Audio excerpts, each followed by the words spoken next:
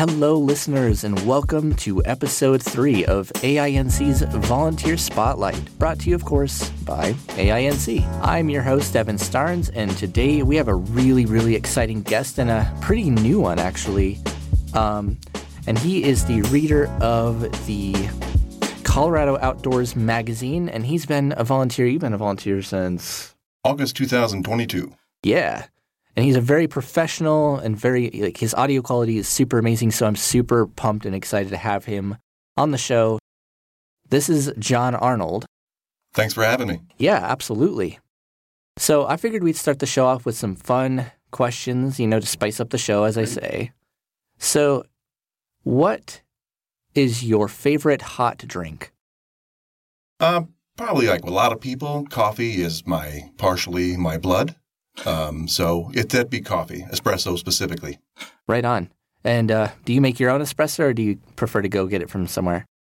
I'd like to say I make it, but really all I do is push a button at home and it comes out espresso. Right. Well, that's awesome. I have to agree. Coffee, actually, I was just drinking it, and it's kind of part of the reason I'm not, falling asleep right now.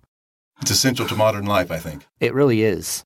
I kind of tend to prefer, I like espresso. I prefer it, but it's, it's hard to come by sometimes because we only have one of those single-serve machines. So next up, given the choice between the two, would you prefer to go skiing or snowboarding? Prior to injuring my knee, right at the outset of the pandemic, it was snowboarding, but I did both. Nice. Do you find snowboarding to be easier or harder than skiing? I don't know. They're equal. They both have their challenges. I think snowboarding was just a little bit funner to me as someone who grew up in the 80s and was riding a skateboard all around. Yeah, I prefer skiing personally, but I've done both as well, and I've kind of enjoyed... I like snowboarding. You just have to have a lot more control, and you have to be a lot more attentive to what your feet are doing and stuff like that. Definitely choosing the mountain makes a big difference. Yeah, for sure. All right, so those were definitely the fun questions. Moving on to the unfun questions. Indeed. So I'd like to know, first of all, how did you get started with the Audio Information Network? How did you hear about us? And, what made you decide you wanted to volunteer for AINC? Well, like many people, I sat on my butt for most of the pandemic and really was not that productive outside of my own employment. But I previously, in my previous employment for the University of Colorado, produced a podcast with the Vice President for Communication and then later other hosts called CU on the Air. So I was very interested in audio, also having a background in music. I was doing a lot of digital music during the pandemic. And, sometime in the summer last year, towards the end of the summer, I'm like, I would really like to find some type of volunteer opportunity. And I didn't really start out knowing even anything about it. It was really just general Google searches about volunteer opportunities in Boulder. I live in Boulder here, so was really looking maybe for something for the unhoused or something along those lines. But I saw this, and someone who loves to read, and I certainly spent a lot of time reading to a young child. I have a 17-year-old daughter. So I thought that this would, and I love technical things. I love gear, so I'm kind of a gearhead in that way. And so this really lined up very, very nicely. It's not a huge amount of time. I usually take about 3 hours a week to do this, so it's the right amount of time I actually have, and it's something I'm really enjoying. As soon as the deeper I got into it, the more I learned I could really enjoy this, and especially given what I'm reading, I enjoy that quite a bit, talking about conservation, talking about the outdoors, that kind of stuff. It's really near and dear to my own heart. And so I think just getting into that, it certainly helps my read when I'm reading something I enjoy. But yeah, finding the AINC was certainly just a whole new world that opened up for me. I'm glad to hear that. When you first auditioned for us, how'd you feel? Were you nervous? Or a lot of people have been nervous, so I'd like to know. Anytime you see the word audition, I immediately get nervous. And then it was amped up a few degrees when I actually read the audition. It looked quite challenging, and on the outset, I think, some of the things were quite technical, and I think it's certainly a good screening tool. I'll say that. because it will separate the people who are motivated to do a job like this and the ones who are just like, oh, I like to read into a telephone or something. So, and also just what was needed for that. I thought that was certainly an effective weeding out tool, I guess. It was a challenge. But yes, it certainly brought the nerves up as I started to do it. And I would definitely have to agree about the audition because there are a lot of abbreviations and a lot of, there's an example of where, it says like $13.0275. That's something you normally don't read every day. And for people that haven't read the audition before, if you're not a volunteer, there are 2 articles with a lot of big words. There's the second article, there's a lot of foreign language names like Kiksht and stuff like that. And then there's a word list of about 26 words, and they're pretty unusual. There's words that I had never even known the name of, like exigency or voracious. I'd never used these words before. So it threw me for a loop when I first saw the audition, but yeah, I was trying not to scare off anybody, but yeah, it could be difficult. I think there was a major part of talking about the tribes of the Pacific Northwest, as well as starting to figure fuel economy for an e-car. How do you compare the two? Those things can get really difficult and formulaic stuff. And you're right, talking exactly about these numbers and how we express them vocally, I think it's really opened my eyes, certainly, and just like what I'm reading and how it's conveyed. Yeah, definitely. I don't think you scared anybody off at all, but definitely I think the biggest thing that people really got to have in their heads when they read this audition is just to relax and don't overthink it, because a lot of people do, and they'll kind of rush. So I'd like to take the focus back to your program, the Colorado Outdoors. So when you first got assigned that show, was it just like, was it basically like you're just reading the Colorado Outdoors magazine, or was it more of like a free-flowing, like, pick what you want to read as long as it's related to Colorado and the outdoors? It started that way, yeah, because they had a couple back issues we were ready to read. So this first maybe month or 2, I was just reading copy right out of the magazines, the publication. But it's an every other month publication, so I had to quickly discover their website, and they do write articles on their website. I stick with the Colorado Department of Wildlife because that's really what Colorado Outdoors magazine is covering, and that's who runs the publication. But now we're in the swing of things. I really do end up researching the articles, finding the articles I think are seasonal. I'm really looking for the seasonal things given the topic of outdoors in Colorado, and it covers everything from hunting, fishing, bird watching, and certainly the conservation aspect of it all. But it also has survival things. How to, when is the best time to do things, fish in certain locations. Absolutely. I've actually gotten a lot of useful information about where you should fish and why it's a good idea to fish in certain areas versus not, if that makes sense. And just stuff that you normally don't think about when you go outdoors. Most people, when they go outdoors, they just think about going outdoors. They don't think about all of the small details involved and the do's and the don'ts, basically. You're totally right about that. The people don't. I didn't realize. Certainly, the education for me was learning that how much intervention is needed to keep fish, to keep deer, to keep elk out there in herds thriving in Colorado.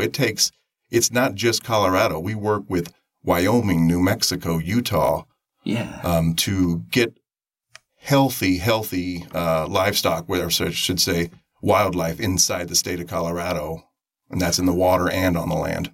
Definitely. And the air, I should say. Mm-hmm. Out of all the shows you've read, is there a particular article or edition of a magazine that you've read that really stood out to you in any way? Yeah, just this recent one I read was maybe a couple of weeks ago, but it was having to do with exclusivity or inclusivity in the outdoors, meaning why are not all of the citizens of Colorado feel like they can use this? Is it open to every type of person in Colorado? Would you feel comfortable as a young African-American going into Rocky Mountain National Park to go hiking? Is it comfortable on the trails?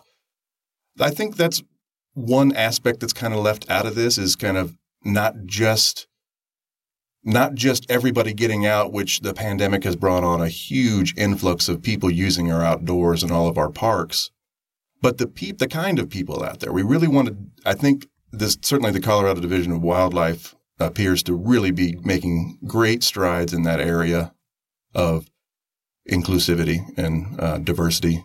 Definitely. Well, I'm going to go ahead and switch focus over now to the audio and technical side of things because we all love talking about that, myself included. So for long time, for listeners of the original Volunteer Spotlight, you might remember, we've had a huge kind of a very diverse range of volunteers. I mean, we have volunteers like Emily that reads the Human Health Program.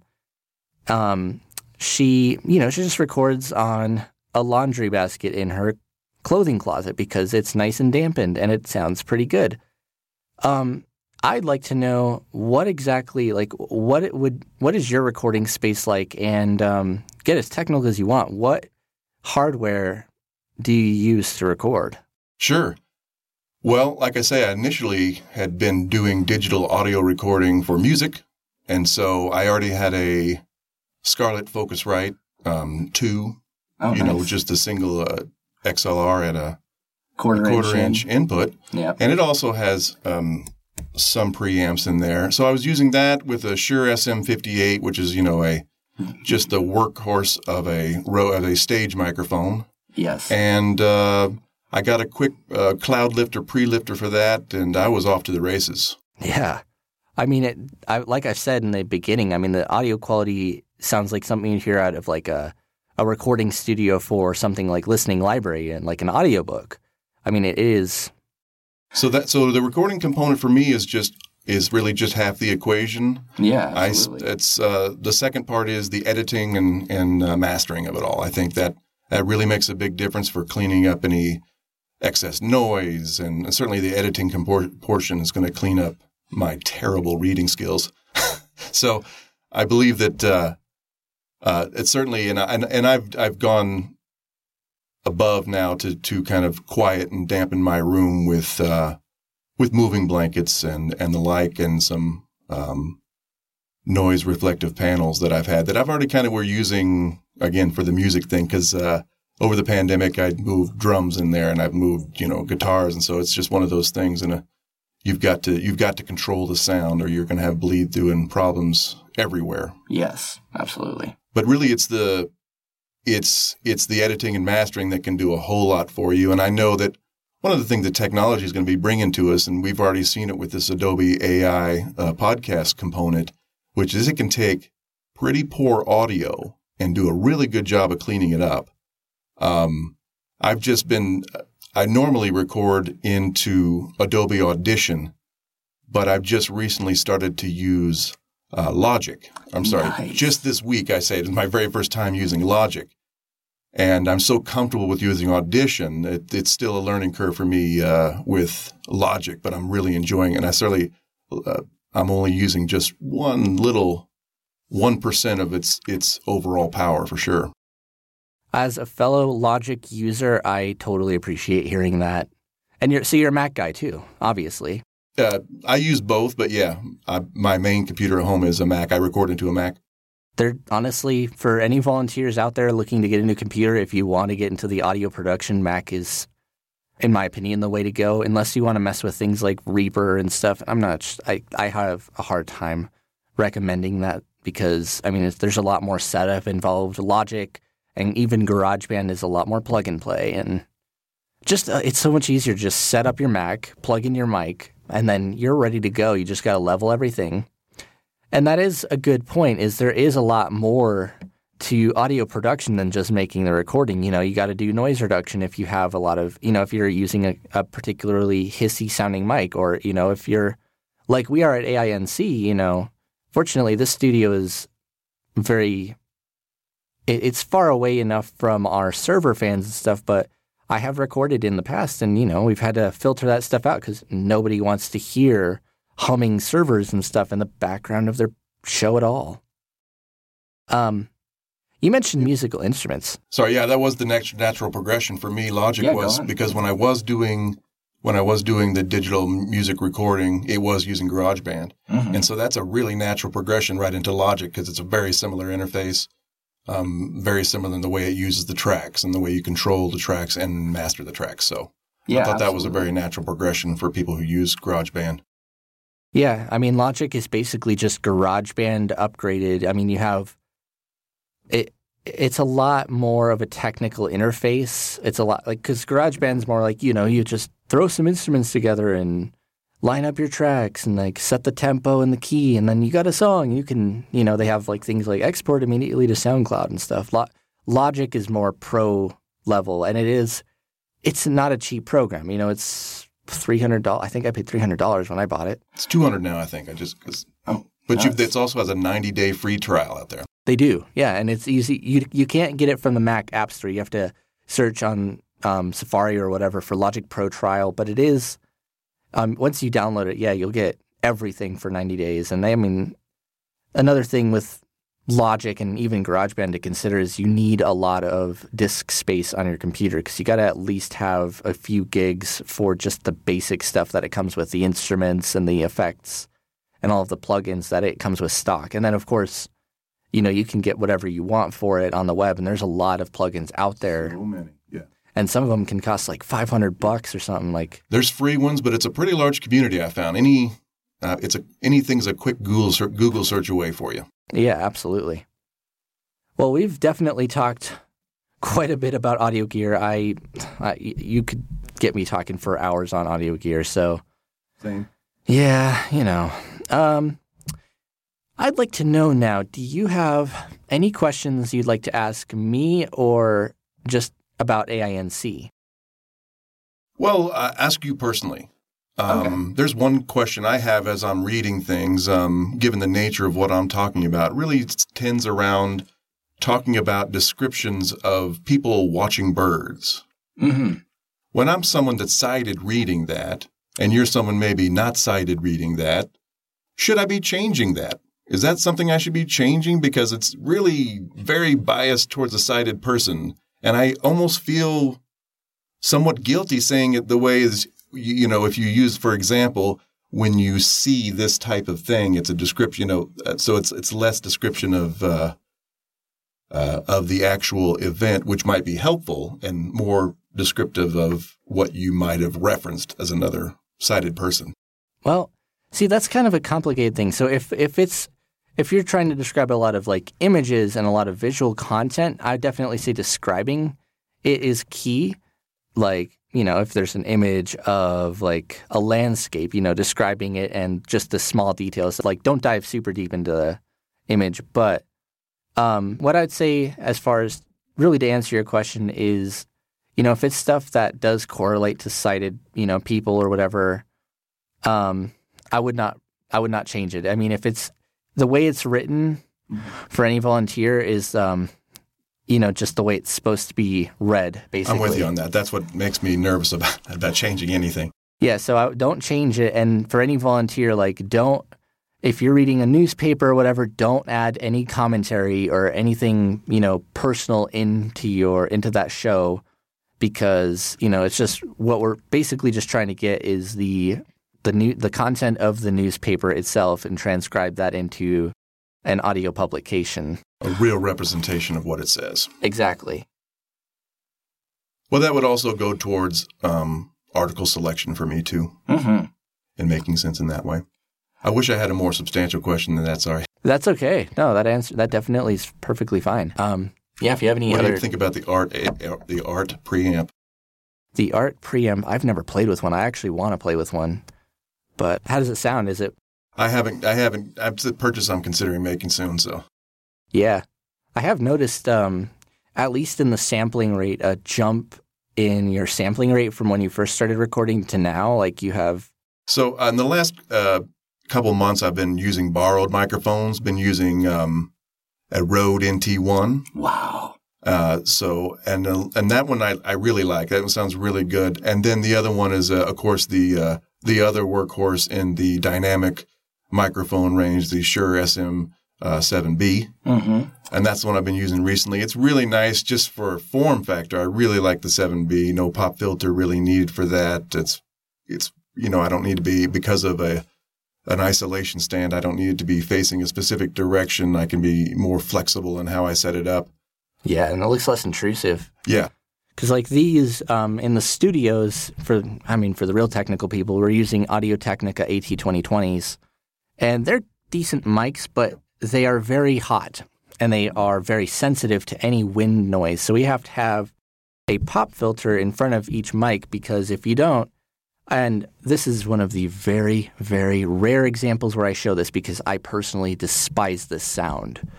You get this popping noise, and you can hear that bassy thump in the recording. Any volunteers listening, please don't send in recordings with popping. Just throwing that out there.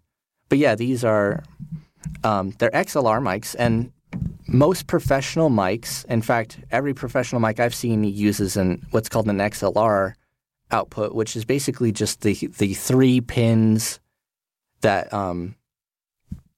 they plug into this kind of large cable, and then you plug that cable into your interface or sometimes a soundboard, just depending on what you do. A lot of more podcast / like YouTuber like centric or creator centric mics nowadays are USB.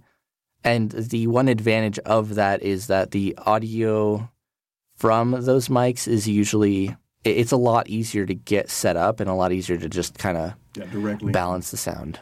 Yeah, and actually AT also has a AT2020 comes in a USB model. Yep, and a couple of volunteers actually use that. It's a good one. It is a good one. So I'm still experimenting with microphones. Yeah. If I had an unlimited budget, I'd probably go with the Neumann TL103, maybe. I don't know. Wow. So I've just been doing a lot of research on microphones, but yeah, those can get up into the pricey range, $600 to over $1,000. It depends on which one you're getting. Yep. Although a lot of professional, like a lot of artists and stuff, do use Shure mics. They're actually really popular among. That 7B is really popular. Mm-hmm. Popular with radio hosts even. Like it's a very full range mic. There's a lot less EQ that you have to do like post-production. One other one was the Electro Voice RE20. I've heard of that, but I've never seen one. It's mostly for radio production. I see it mostly in that way, but it's got good, like the SM7B, has good off-axis cancellation.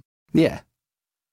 The nice thing about Volunteer Spotlight being such an open show is, I mean, it might just be 1 month somebody just talking about, the show they produce, and then, occasionally it's just going to be two audio guys geeking out over audio gear in a studio for, half an hour. But it's inevitable with any conversation with me, probably. Yeah, and me too. So any future potential VOMs that hear that, just, be prepared.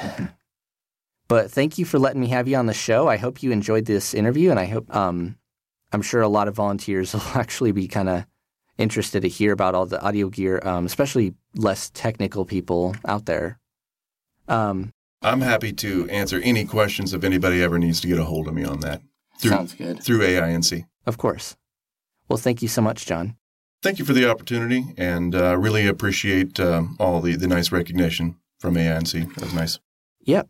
And just as a reminder to our listeners, please be sure to check out all of our other original shows, including the newly launched Blind Level Tech. I should have put this in the beginning. That is a show that our podcast producer, Jonathan, and I am producing.